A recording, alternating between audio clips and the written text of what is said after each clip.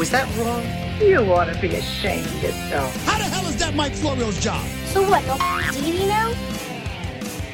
It's a Tuesday edition of PFT PM. There is no PFT Live this week or the next 2 weeks, but PFT PM, easy to accomplish, and it's also forcing me to keep my office reasonably clean. Coming up in a few minutes, a conversation I taped earlier today with Rodney Harrison, former Charger, former Patriot, member of the Patriots Hall of Fame, member of NBC's Football Night in America. I wanted to talk to him about Cam Newton, but as you will see, we immediately got into the topic of how football will be played in a pandemic. Those comments are worth listening to, and I'll have some more thoughts on the current intersection between the virus and the NFL after the Rodney interview. For now, the Colin Kaepernick story isn't going away as much as the NFL would like it to do so. There was a report from Matt Barrows of The Athletic on Monday taking season with the 49ers. Now, part of the false narratives that have been circulating for the last 3.5 years focus on 2016, focus on Kaepernick's performance that year. There's a screenshot from ESPN that gets used by the people who are anti-Kaepernick to suggest he wasn't good in 2016. People will say he was benched for Blaine Gabbert in 2016. That is just flat out false.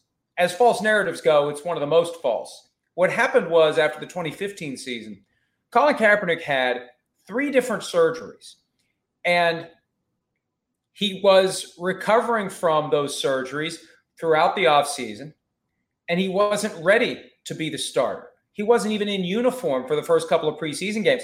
One of the reasons people didn't notice he was sitting for the national anthem is because he wasn't dressed. He didn't play. He wasn't even in position to play in the first couple of preseason games. It wasn't until he was in uniform and people saw his name across the back of the jersey and his number 7 sitting on the bench that it even became an issue in late August of 2016.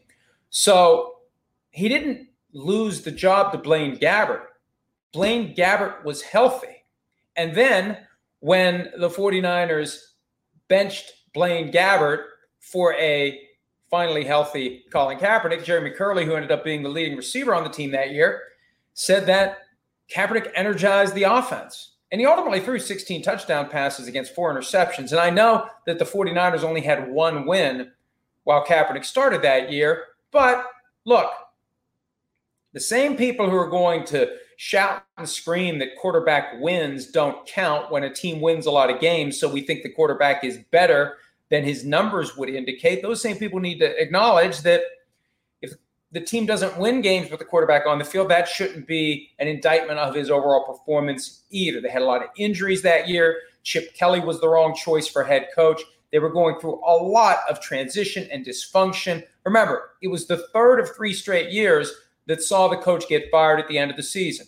Jim Harbaugh fired, or mutual parting, after the 2014 season. Jim Harbaugh has since said that's baloney. He was fired. Jim Tomsula, one and done, fired after 2015. Chip Kelly, one and done, fired after 2016. So the idea that Kaepernick stunk in 2016 isn't supported by the evidence. Now, at times, in 2015 and 2016, after he signed that big contract, he wasn't as good as he had been early in his career. But when a guy goes from being a franchise quarterback, a guy that Ron Jaworski once said on ESPN and created like a week of content as they churned it and churned it, that Kaepernick could be one of the best quarterbacks ever. When he goes from that to middle of the pack mediocre at best, if we accept that premise, it doesn't mean that the end result is he's out of the league altogether. Jameis Winston isn't out of the league. He's the backup in New Orleans. Marcus Mariota isn't out of the league. He's the backup with the Raiders. There would have been, should have been, could have been an opportunity to be a backup somewhere for Colin Kaepernick if he wasn't blackballed by the NFL. And that's really the broader point. And we can debate all we want the question of whether or not the NFL collectively shunned Colin Kaepernick. The evidence suggests that it did, and the fact that the NFL eventually paid out a sum reportedly between $5 and $10 million to settle his collusion claim suggests that the NFL, which has a pretty long track record of winning in court and also a pretty long track record of not giving in. Unless there's a reason to give in, there was a reason to give in. And remember, they didn't buy out Colin Kaepernick's employment rights when they settled that grievance in early 2019. He could still file another collusion grievance against the NFL if he wanted to. I don't know that he wants to. I do know that he wants to play, though. And I continue to be astounded by this current posture as we addressed over the weekend. Remember when the NFL initially said via NFL media that there are multiple teams interested in Colin Kaepernick. We reported to PFT, well, none of them have reached out to Kaepernick or his agents. Well, the volley then from the NFL via NFL media was that teams are talking to friends and associates of Colin Kaepernick. Well, Kaepernick's camp has, first of all, no idea who these friends and associates are. And the way it was couched by NFL media was something like this, that they're going to do their homework without talking to Kaepernick or his agents until they get to the point where they're reasonably comfortable that they can sign Kaepernick to a contract. At that point, they'll talk to the agent, which makes no sense because, and I know this is high-level negotiation strategy, but one of the ways you get comfortable with your ability to sign a player to a contract is to talk to his agent. So none of it makes any sense. Now, the best argument, I think, in support of whatever it is the NFL is doing, and it's not an argument that makes it right, it's an argument that helps us understand where they're coming from. I really do think there's kind of a loose effort here to run out the clock, to feign interest in Colin Kaepernick until the attention of the media and the fans moves on to something else. Maybe whether or not we're even going to have football at all this year. If we can just, and it's not exactly good news for the NFL. Hey, if we can just delay this story until the point where all anyone is talking about is whether we're going to be able to play games this year, we win.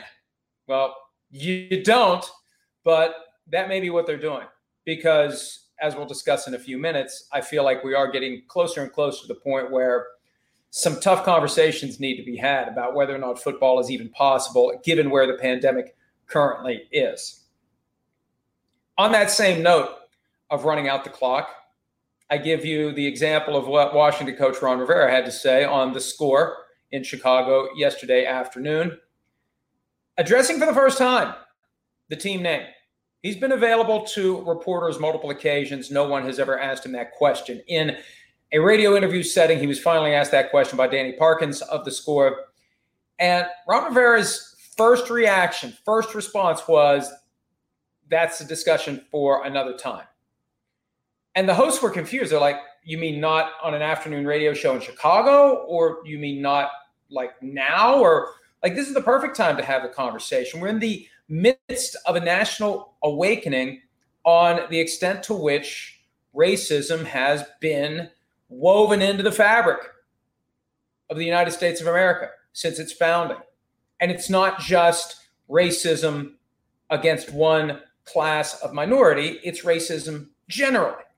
And to the extent that Christopher Columbus statues are coming down and the city of Columbus is thinking about changing its name, that directly affects and implicates and involves the question of racism that was committed against Native Americans. So if now isn't the time, when is the time?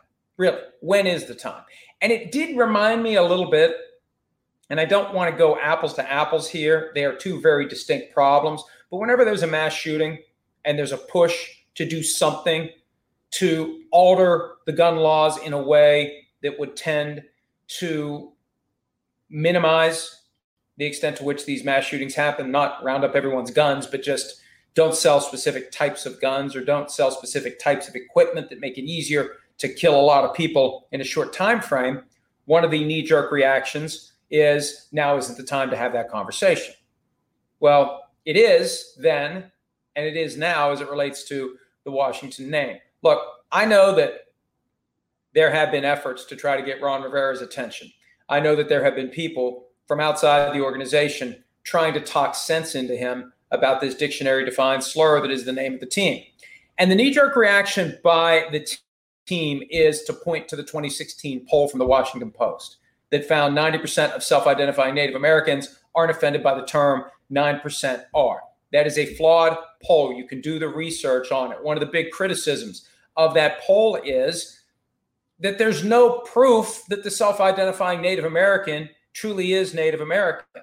And it's one thing for someone to say, hey, I'm part Native American. It's another thing for a person to be involved in a tribe, to be heavily involved in tribal activities, and to see that Native American heritage as a key part of his or her identity. And there was a study done earlier this year that showed that the more closely someone actually practiced and participated in the Native American rituals and tribal activities, the more likely they are to be offended by the term. So at least Ron Rivera didn't go 2016 Washington Post poll, but it's not encouraging that his reaction was, if not now, when? And the goal seems to be to run out the clock and get us to a point where we're focused on something else that is taking up our attention, that is allowing issues like Colin Kaepernick's lingering unemployment and the lingering name of the Washington franchise to just exist in plain sight, but no one will be bothering anyone about those issues. And again, it's entirely possible because of the things that are happening with the pandemic. On that note, I want to play the interview that we did earlier today with Rodney Harrison. We start with some pandemic talk. We continue with some Cam Newton talk, and then we wrap it up with more thoughts on how football and the coronavirus are going to coexist in 2020. Here's my conversation with Patriots Hall of Famer Rodney Harrison. For most of the last decade, I have spent every Sunday of the football season sitting elbow to elbow with Rodney Harrison. Fortunately, he has only struck me, I don't know, a handful of times. Really, you've only really got me a couple of times where I was like, man, I can only imagine how it felt when Rodney Harrison brought the full force of his ability on a football field. But Rodney, it's been a strange offseason. I don't know what this season's going to look like, but I have a feeling however it plays out, we're not going to be sitting elbow to elbow for a while, and I'm going to miss that as much as anything. Yeah, that's one of the toughest parts, Mike, with everything that's going on and not being able to travel and be in studio with you guys. Heck, I'm sitting back last night talking to my wife, just sitting there thinking, like, how the heck are we going to even play football? If you think about the NFL and they say that the best interest of the players is to be safe and you're doing everything to protect the players, I just don't know how you put the players back on the football field with this virus and not having a vaccine for it. Yeah, Rodney, one of the things that was jarring to me when the protocols came out a few weeks ago that the league was putting together for all of the things they need to do in the facility and in the locker room and on the sideline, keeping everyone separate. Well, at some point, you're going to cross that thick white line and you go onto the field. It's going to be 22 guys in a scrum. I can't reconcile that. And I think players are starting to realize as we get closer and closer to the start of training camp on July 28th, it's not going to be the easiest thing to do if you're obsessed with keeping everyone apart until it's time to practice or play. But then when you practice or play, you can't keep them apart. Well, everything the CDC has said talked about 6 feet away, making sure you wear your mask and making sure that you stay inside the house. Guess what? Football, you have to breathe on people. You have to tackle people. You spit on people.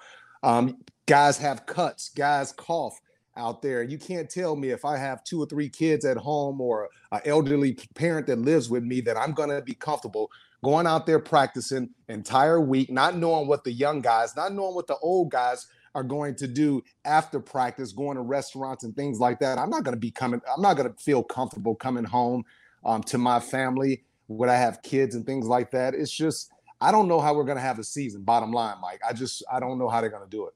And Rodney, as you say that, I'm reminded there's been a sense for the past few months that when it comes down to it, football players won't worry about that. On the list of things that they need to be concerned about on the football field, possibly catching the coronavirus isn't even in the top 10. You've got far more immediate risks that you take. But I'm starting to get the sense that players are feeling the way that you just explained it, that they're not just football robots that just have to play football and throw everything else aside. I think a lot of players are taking a more responsible view of this, that even if it doesn't affect me, even if it doesn't sicken me, even if it doesn't kill me, this act of being on the football field is potentially contributing to the spread of a virus that endangers vulnerable people, whether they're in your family, whether they're not in your family. And I sense a lot of players are starting to at least pause and look at the broader picture of whether or not this can make sense until we do get to the point that we get it under control. Well, and the big thing that, no one's really talking about is, a lot of these players, the ones that need the money, that actually need the check, a lot of those guys, they're going to want to play. If I needed the money, I'm like, hey, put me on a football field. I don't care what I have to do in order to get that check. But the game has changed. These guys are getting paid so much money. They don't have to go on a football field because they're making tens and tens of millions of dollars. And for me, Mike, if I was one of those players, even if I'm making a lot of money, I would not want to go out there, man. It's just so many unknowns. And think about the anxiety levels. It's so much to worry about trying to stop Patrick Mahomes. How do you fend the tight end? How do you stop Tyreek Hill? But you can't even focus on those things because you're focused on your health. You're looking around a locker room. You walk in a locker room, you're very cautious. If a guy coughs, you're looking at him strange. So already your attention has been taken away on the things that you need to focus on. And I just don't know how you comfortably, like Tom Brady, he's out there practicing. He says the only thing you fear is fear itself. But yeah, you could say that, Tom, because you're probably the healthiest guy in the National Football League. But for most players, they don't have the type of strict diet, the type of strict regimen that he has. So to me, it's going to be wide open season. You're going to see everyone catching this virus. And Rodney, you raised an excellent point that I hadn't previously considered. We hear all the time about distractions in the locker room, things that take you away from your focus, things that keep you from doing your job as Bill Belichick wants his players to do. This is the ultimate distraction. This is the ultimate disruption to the routine of a football team. And even beyond the mechanical disruption, keeping apart, wearing masks, having the locker room spread out, as you said, and I think you nailed it, you're going to be worried about it. You're going to be thinking about it. You're going to be carrying that burden around when you otherwise would be fully focused on your craft. And I think it's going to keep it, it's going to make it more difficult for guys to be fully focused on their craft because part of their brain is constantly going to be thinking about, am I going to get it? If I get it, who in my family is going to get it? How long will I have it until I know I have it? What's it going to do to me? What's it going to do to others? How do I avoid it? All that stuff spinning around is just chewing up space that otherwise would be focused on being the best football player you can be. And think about this, Mike. Think about the coaches in our league. Yeah, we have a lot of young head coaches, but we still have a lot of older coaches in their 50s, in their 60s, trying to stay healthy. So my concern is not just for the players who are young and strong and 20-something years old, but I'm looking at those coaches that are in their 50s, in their 60s. And it'll be devastating to all. You cannot tell me, and I have a high school junior. My son is a junior in high school, and I'm taking him back and forth to workouts, and I see all the social distances. Well, eventually, that's got to go away. What's changed within the last 3.5, 4 months since we've seen this pandemic? What's changed, Mike? We don't have a vaccine. All we're basically seeing out here in Atlanta, Georgia, is people saying, screw it. I'm going to go out there. I'm going to do whatever I want. I'm going to go to bars. I'm going to play. I'm going to do whatever I want to do. I'm going to go to the malls. I'm going to the store, the grocery store. I'm going to just live my life as normal. And you see the numbers across the nation just continuously going up, Mike. And Rodney, I didn't expect there to be a vaccine anytime this year, but what I did expect by August or September, reliable testing, quick testing, basically a little room that you go into before you ever get into the team facility where you get your mouth swabbed or you get your finger pricked, and you know within 5 or 10 minutes whether or not you're positive. And you get tested before you ever go in. Maybe you get tested on the way out in the event that you've developed from negative to positive while you've been at work for 12 hours. And they're constantly monitoring and constantly testing and constantly aware of who's negative and who's positive, and whoever's positive gets quarantined. But I feel like we're not going to be there. I thought we were going to be there. But if you don't have the ability to test guys every single day, if you don't have that peace of mind that everybody who is in that locker room, everybody who's in that facility has tested negative before they got through the door, that contributes to what you were saying earlier. You're just going to be worried about it. And then eventually you got to go out on the practice field. Eventually you got to go out into a game situation, and you don't know a damn thing about what other teams are doing to ensure that their guys are negative as well. And like anything else, once a bug gets into the locker room, it's a petri dish. It's going to spread like wildfire. And I don't have the confidence that I thought I'd have at this point that they're going to have that under control. Yeah, and competitively, it's an unfair advantage. I mean, if Atlanta's playing against Tampa Bay and Matt Ryan comes down with coronavirus, then guess what? The Falcons probably won't have a chance of even beating the Tampa Bay Buccaneers. I just don't know, with everything that's going on, uncertainty, the players, the paranoia, the anxiety, the risk. If you're in the National Football League, if you're college, even if you're high school or grade school, you're not doing what's in the best interest of these young men, putting them back out on the football field, and we don't know what's going to happen to them. And before, it was just African Americans and older people getting it. Now we're seeing young people get it. I mean, young people all across the country get this virus. And the thing is, Rodney, at the lower levels of football, the money isn't there to justify even trying. The higher we go on the ladder, college and pro, especially at the NFL level, the money from the TV contracts is so significant that I feel like they're determined to find a way to make it happen. And if it means half the team is quarantined for 3 weeks and we got to find replacements, so be it. Remember, in 1987, hey, they had no qualms about going out and getting 28 teams of replacement players when the players went on strike. And I think that's part of what the owners will be willing to do, which I think introduces a whole new set of factors when you're considering that all of a sudden your $35 million a year quarterback is being protected by a guy that they just scraped off of a couch who hasn't played in 3 years because they're down that far on the list of available free agents. But I feel like that's what they're going to do, that there's always going to be a guy out there who will say, yes, I'll play, sign me up. And you're going to have a huge difference potentially between the best players and the worst players who are on the field at a given time. That introduces a different level of risk. Absolutely. I almost was just sitting here thinking as you were talking, maybe what you do is instead of having a 16-week season or a 17-week season, maybe shorten it. Maybe shorten the season to 10 or 11 games. So therefore, you alleviate a lot of the risks. I mean, it's still going to be risks out there in 10 games, but not 16 games, and maybe that's a remedy, but I still don't think that's going to even work because we don't have a vaccine. These guys are still coming to close proximity with one another. They're still tackling each other. And think about it too. If I'm a DB and I'm known to kind of cover, if I see a running back coming up the middle of the field, I'm not going to want to hit him. I'm not going to want to touch him because I'm afraid that with all that sweat and blood coming off of him, I'm not going to hit this guy. I'm just going to let him go. So it just raises so many questions, Mike.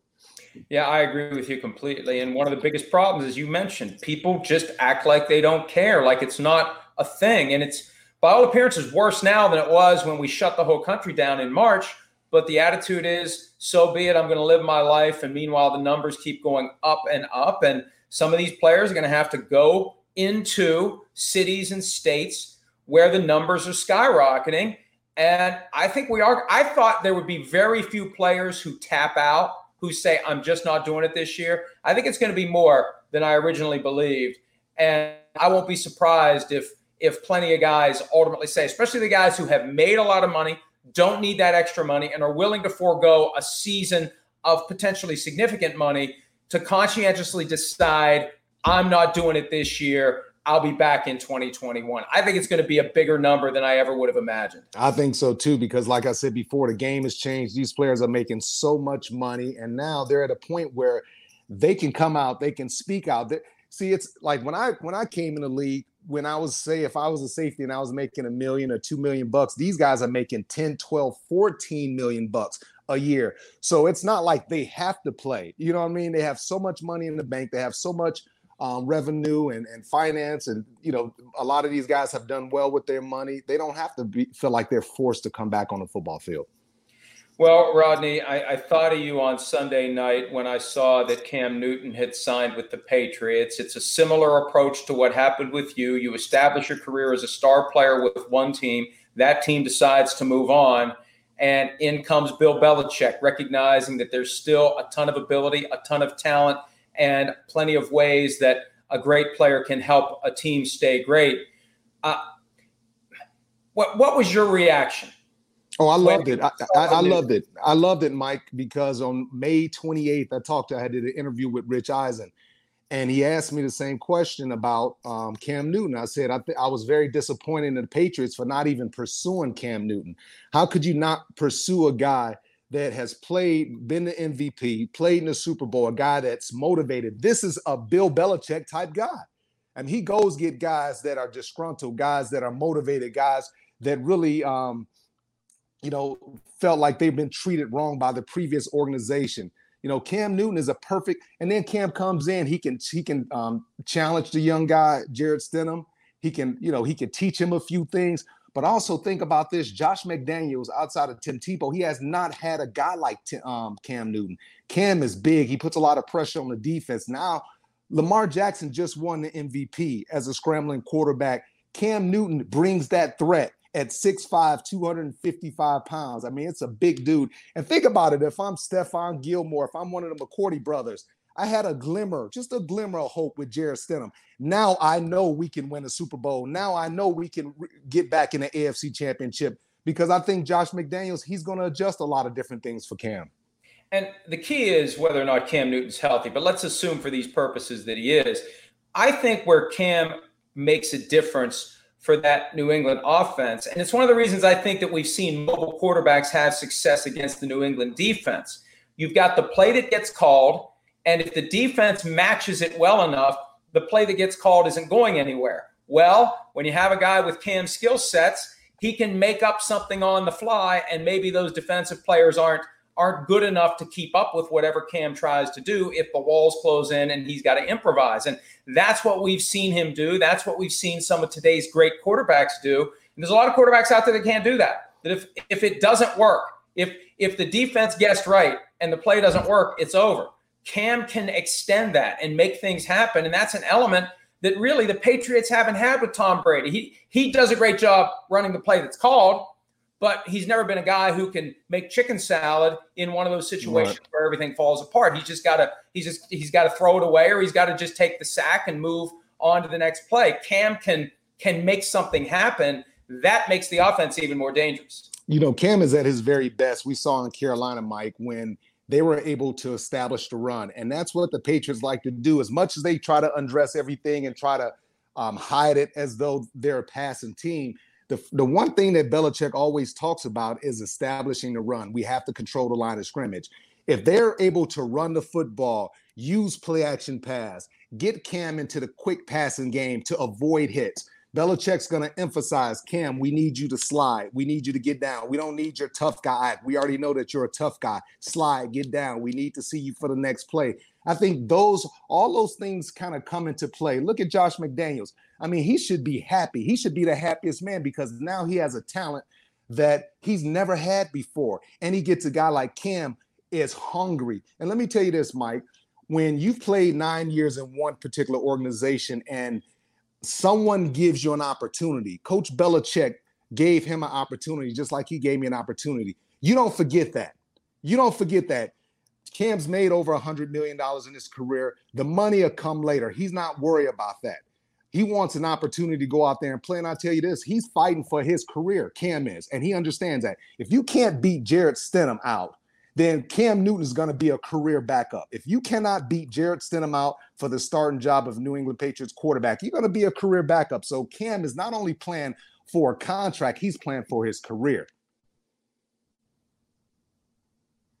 I sense some of that same passion that you would have had back when you joined the Patriots after the Chargers cut you. Bill Belichick gave you that chance. You flourished in that system. But there's a huge difference between Rodney Harrison and Cam Newton. Cam Newton's always been the face of the team. Cam Newton's been that giant personality. What advice would you have for him walking into a locker room where it's clear that they don't want anyone to be the face of the team? They don't want anyone to have the personality that sucks all the oxygen out of the room, that you're just one of the guys and the message is do your job. Well, I think all of us, all the guys that have come in, I think when you go to the Patriots, it's almost like a rehab. You come in, you learn teamwork, you learn discipline, you learn unselfishness. And I think we all had to learn that to a certain degree, whether it's me, Randy Moss, Corey Dillon, all the guys that he brought in, Larry Centers, all the great players that he brought in. And this is the same thing with Cam Newton. I think Cam Newton has so much respect for Coach Belichick First of all, if he didn't have respect for him, he would have never signed up. But he has so much respect for Coach Belichick, and he understands that, hey, I just want to fit in. Now he has positive structure. He knows he's going to have a good defense. He's got excellent coaching. He's got a great offensive coordinator. He's got all the pieces around him, and he's got a coach that's going to be committed to running the football, committed to making sure that he's protected. They got a few weapons around him. But Mike, at the end of the day, I do believe that they're going to try to establish the run game, do the quick passing game, take some shots down the field, and rely on that defense and keep Cam from get hit a lot. You mentioned Randy Moss, and that's one of the ultimate gambles Coach Belichick made. By 2007, a lot of people thought Moss was washed up. He had 2 mediocre seasons in Oakland after he was traded by the Vikings. When he came into the locker room, was he already all in? Just the fact that Bill Belichick showed faith in him, that he respects Bill Belichick, or was there a requirement, a necessity by the veteran leadership to make sure Randy Moss didn't do some of the things that maybe he did earlier in his career that got him in trouble? You know, a guy that has a bad reputation, if he walks in the locker room, I think it's human nature to kind of just assume that he's going to be like that. But Randy was a fantastic teammate. He worked his butt off. You always saw him in the training room. You always saw him in the weight room. You always saw him just doing positive things, talking to people. Randy was not a distraction. And when he was on the practice field, he worked his butt off. I mean, he was a perfect teammate. So anything that he had done in his previous time, whether it was Oakland or wherever he's been, Minnesota, that was all erased because he was like the perfect teammate. Now, let's assume that, and I don't want to assume, I'm not rooting for this to happen, but let's explore the possibility that Cam either isn't healthy or he can't beat out Jarrett Stidham and it just doesn't work. And maybe before the start of the season, he gets released. What does this experience do to undermine Jarrett Stidham if he ends up being the week 1 starter? That's, in my mind, that's the risk they're taking here, that if it doesn't work, they've set back the development of the guy who's going to end up taking over as the successor to Tom Brady. Nah, I don't see it that way. I see it as, you know, when you're faced with adversity and competition, let's see what Jarrett Stidham has in him. See if he's able to step up. See if he can handle the pressure, because ultimately it's going to be a lot more pressure playing for the New England Patriots and being the starting quarterback than just playing against Cam Newton and competing against him. So if I'm Jarrett Stidham, I'm looking at as an opportunity to compete against Cam, but not only just compete against Cam, to go out here and show my teammates what I'm truly capable of doing. And I think this is an opportunity for him to learn, for him to sit back and understand that, hey, there's always going to be guys that they bring in. You know, you're never just going to be the starting quarterback. They're going to always rotate guys in because they're always looking for bigger, better, and cheaper. And that's an excellent point. You know, they always drafted quarterbacks when Tom Brady was there. The Jimmy Garoppolo draft pick, I think, lit a fire under Tom Brady that carried them to 3 more Super Bowl wins. And maybe this does push Jarrett Stidham to a level he otherwise wouldn't have been at. Maybe it is the proverbial good problem to have that both guys are playing at a high level and they have a hard time picking between the two of them. Then they at least know they've got 2 great quarterbacks that they can move forward with. That's another excellent point. It really is a no-lose proposition for Bill Belichick.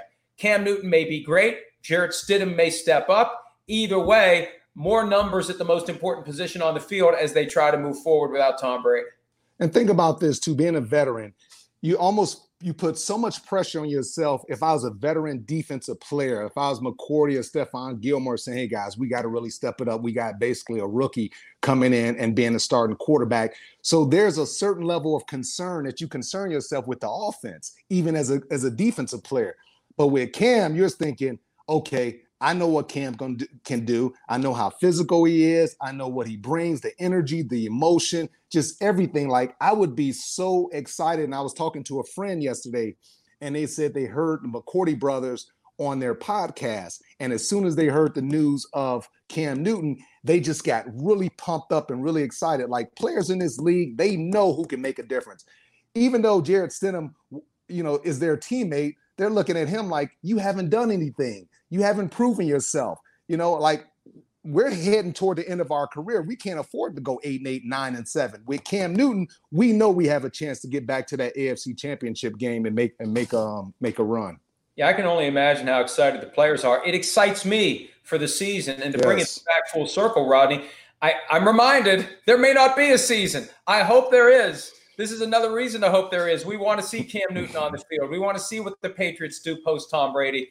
And I can only hope that the people who are in charge of the sport have a good plan that not only covers all of the bases and minimizes the spread of the virus, but helps the players get to the point where they're comfortable, where they're confident, where they're not carrying around that baggage you were talking about earlier. It won't happen, Mike.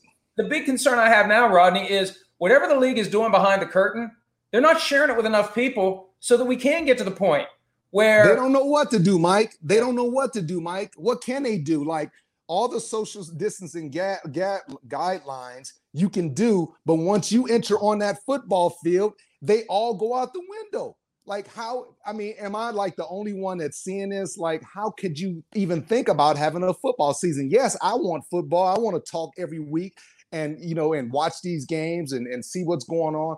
But at the end of the day, you can't be safe and have a football season. It's still sweating. It's still blood. It's still guys spitting on you, guys getting up off you, shoving their sweaty forearms in your throat, guys talking smack and spitting in your face directly. It's no way you're going to be able to have football without guys getting infected. That's just what it is. Point. And here's what they're banking on, Rodney. They're banking on their belief that the virus primarily spreads indoors in confined spaces, bars and restaurants, etc. And when you're in an open air environment or even in a dome where the air system has the proper ventilation to recirculate the air and not enhance the risk, that they believe that when you get in that setting, it'll be okay. Well, that's one hell of a gamble. That's one hell of a roll of the dice. And we're going to find out by the middle of September whether or not that roll of the dice works out. Mike, I don't have anything else to say about it because I just don't think we're going to have football. We'll sit back and see what happens. But I think we're going to be sitting here in September looking at each other like, wow, they just canceled the first 4 games. Or I think it'd be crazy for them to even try to go out there and play right now. Well, here's hoping that they have a plan and that they can make it work and that they can make the players feel comfortable and safe. And Rodney, I hope it happens just because I want to talk to you every week. Even if we aren't sitting elbow to elbow, we'll be putting together the pregame show before every Sunday night game. So I want football. I want to work with you. I want to talk to you again soon. And maybe we'll do this as we get closer to the season. We have a better idea of how things are going. I appreciate your time, pal, and we'll talk to you again. No doubt, Mike. Thanks, man. It's always good to talk to you. See you later. All right. Thanks again to Rodney for some of his time. That was a great conversation. It's something I'd like to do more often. Rodney has great insight coming from the perspective of a guy who played in the league for years and a guy who has been heavily involved in covering the league for the last decade. And on that issue that we discussed about the pandemic, I keep looking for clues. I keep looking for anything that lets me feel like the optimism that I gain when talking to people at the highest levels of the sport is justified. And I really am not sure it is. I am concerned, especially after hearing Rodney. I'm concerned. I read today and I wrote about this, the message that was crafted by J.C. Tretter, the new NFLPA president, anticipating the fight that is to come with the league, addressing and dismantling some of the misconceptions out there about what it means to play in the NFL, what it means to protect yourself in a pandemic, what it means to be concerned about your own health, because a lot of these guys have a body mass index north of 30, which puts them at risk. A lot of these guys may have undiagnosed conditions like asthma or diabetes. You got guys that have sleep apnea. That's a risk factor. You have guys who live with family members who may have pre-existing conditions. You have guys who live with older parents who necessarily are at risk. So the NFL and the NFLPA eventually are going to have to reach some agreements. And we're less than a month away from the start of training camp. They're going to have to agree to how camp is going to operate. They're going to have to agree to how the season is going to operate. They're going to have to agree to the process for a conscientious decision to not participate. What happens if a guy opts out? I presume he gets none of his salary. Maybe they'll create a system where a guy gets partial pay if he opts out. Maybe there'll be some sort of an effort by other players and by fans and media to raise money for the guys who decide that for them, it's not worth the risk. But what are the procedures there? What are the procedures as it relates to coaches? Now, coaches aren't represented by any union. They're on their own to the extent that they have counsel that could maybe assist them and participate in the process. But that collective power that comes from a union, that only applies to the players and the officials. We haven't heard much about what's going on with the NFL and the union that represents all of the officials. But think about this. A lot of these officials are middle-aged or older. They're out there among the gladiators. And already they're at risk of being trampled. But now, what do? Can you officiate a game and stay 6 feet away from any of the players? Do you try to do that?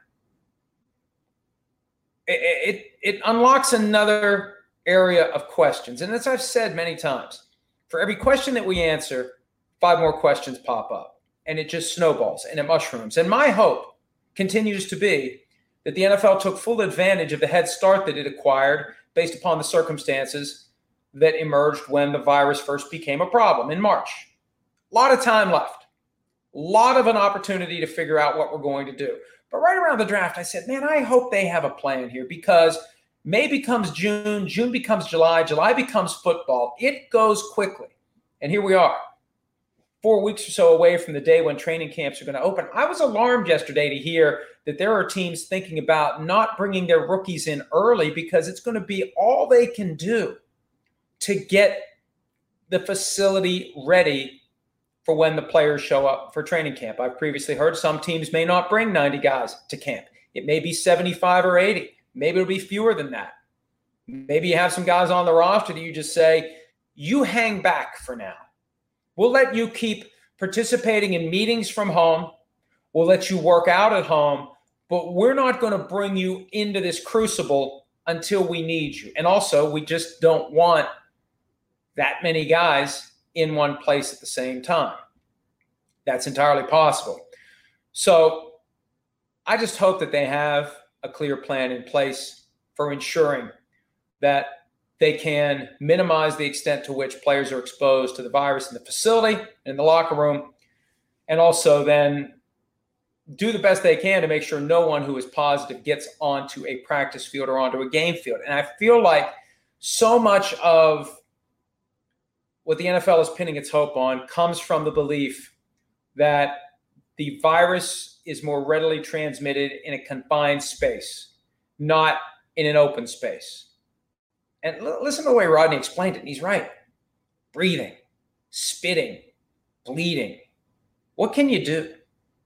Are they going to take that eye shield and extend it down to the bottom of the face mask? Will that even make a difference? You can't have a space helmet on when you play football. A fully contained helmet. You've seen the prototype with the Bears logo.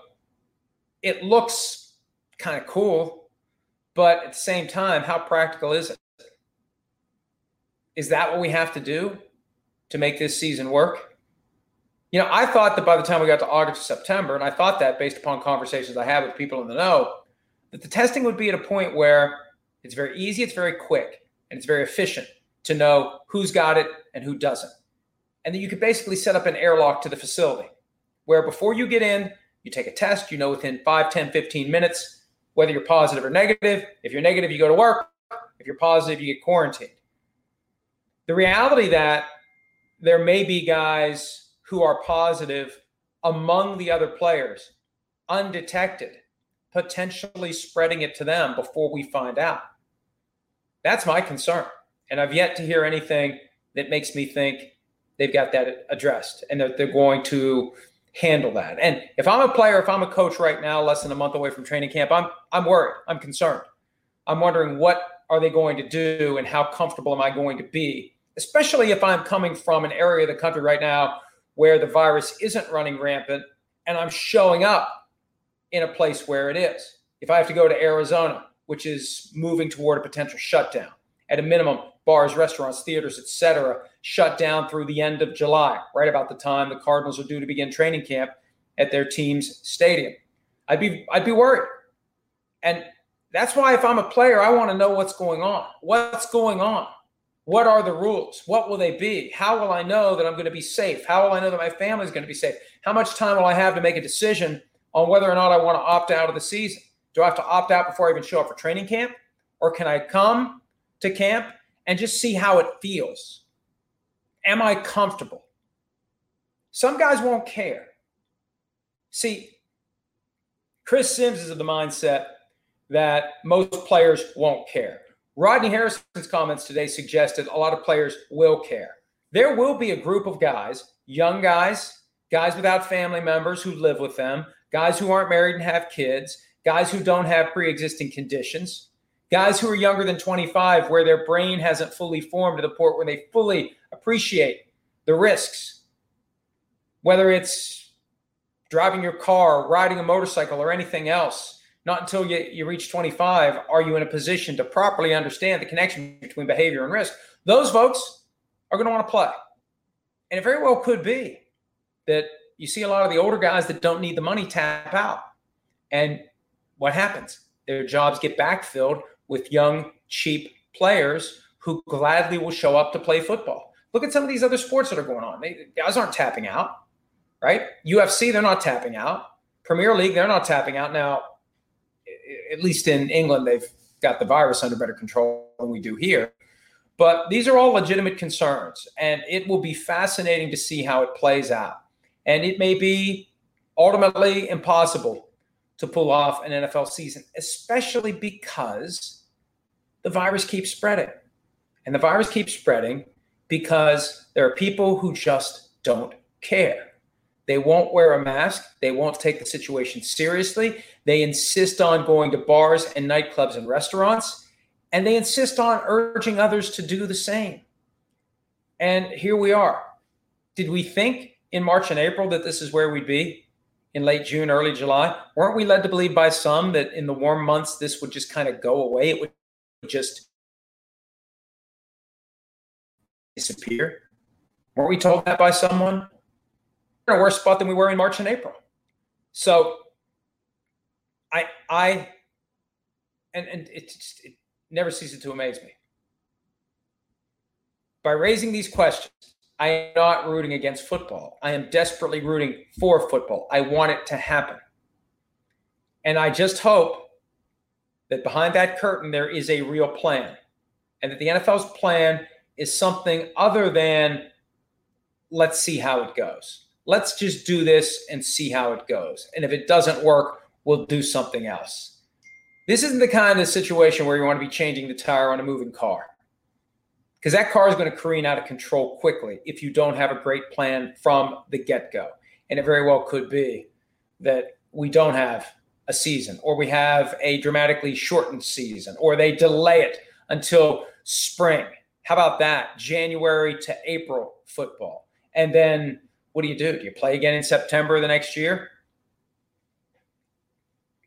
I don't want to be pessimistic. We all need reasons to be hopeful. There have been dark periods over the past few months where hope is anything other than what's going on. That we accept the fact that this nightmare continues, this Twilight Zone episode remains unabated until we have a vaccine. I'm still going to try to be hopeful. And part of that hope is I hope that the people who have a strong financial interest in making this work have a plan other than we'll make it up as we go. Because ultimately the virus is in control.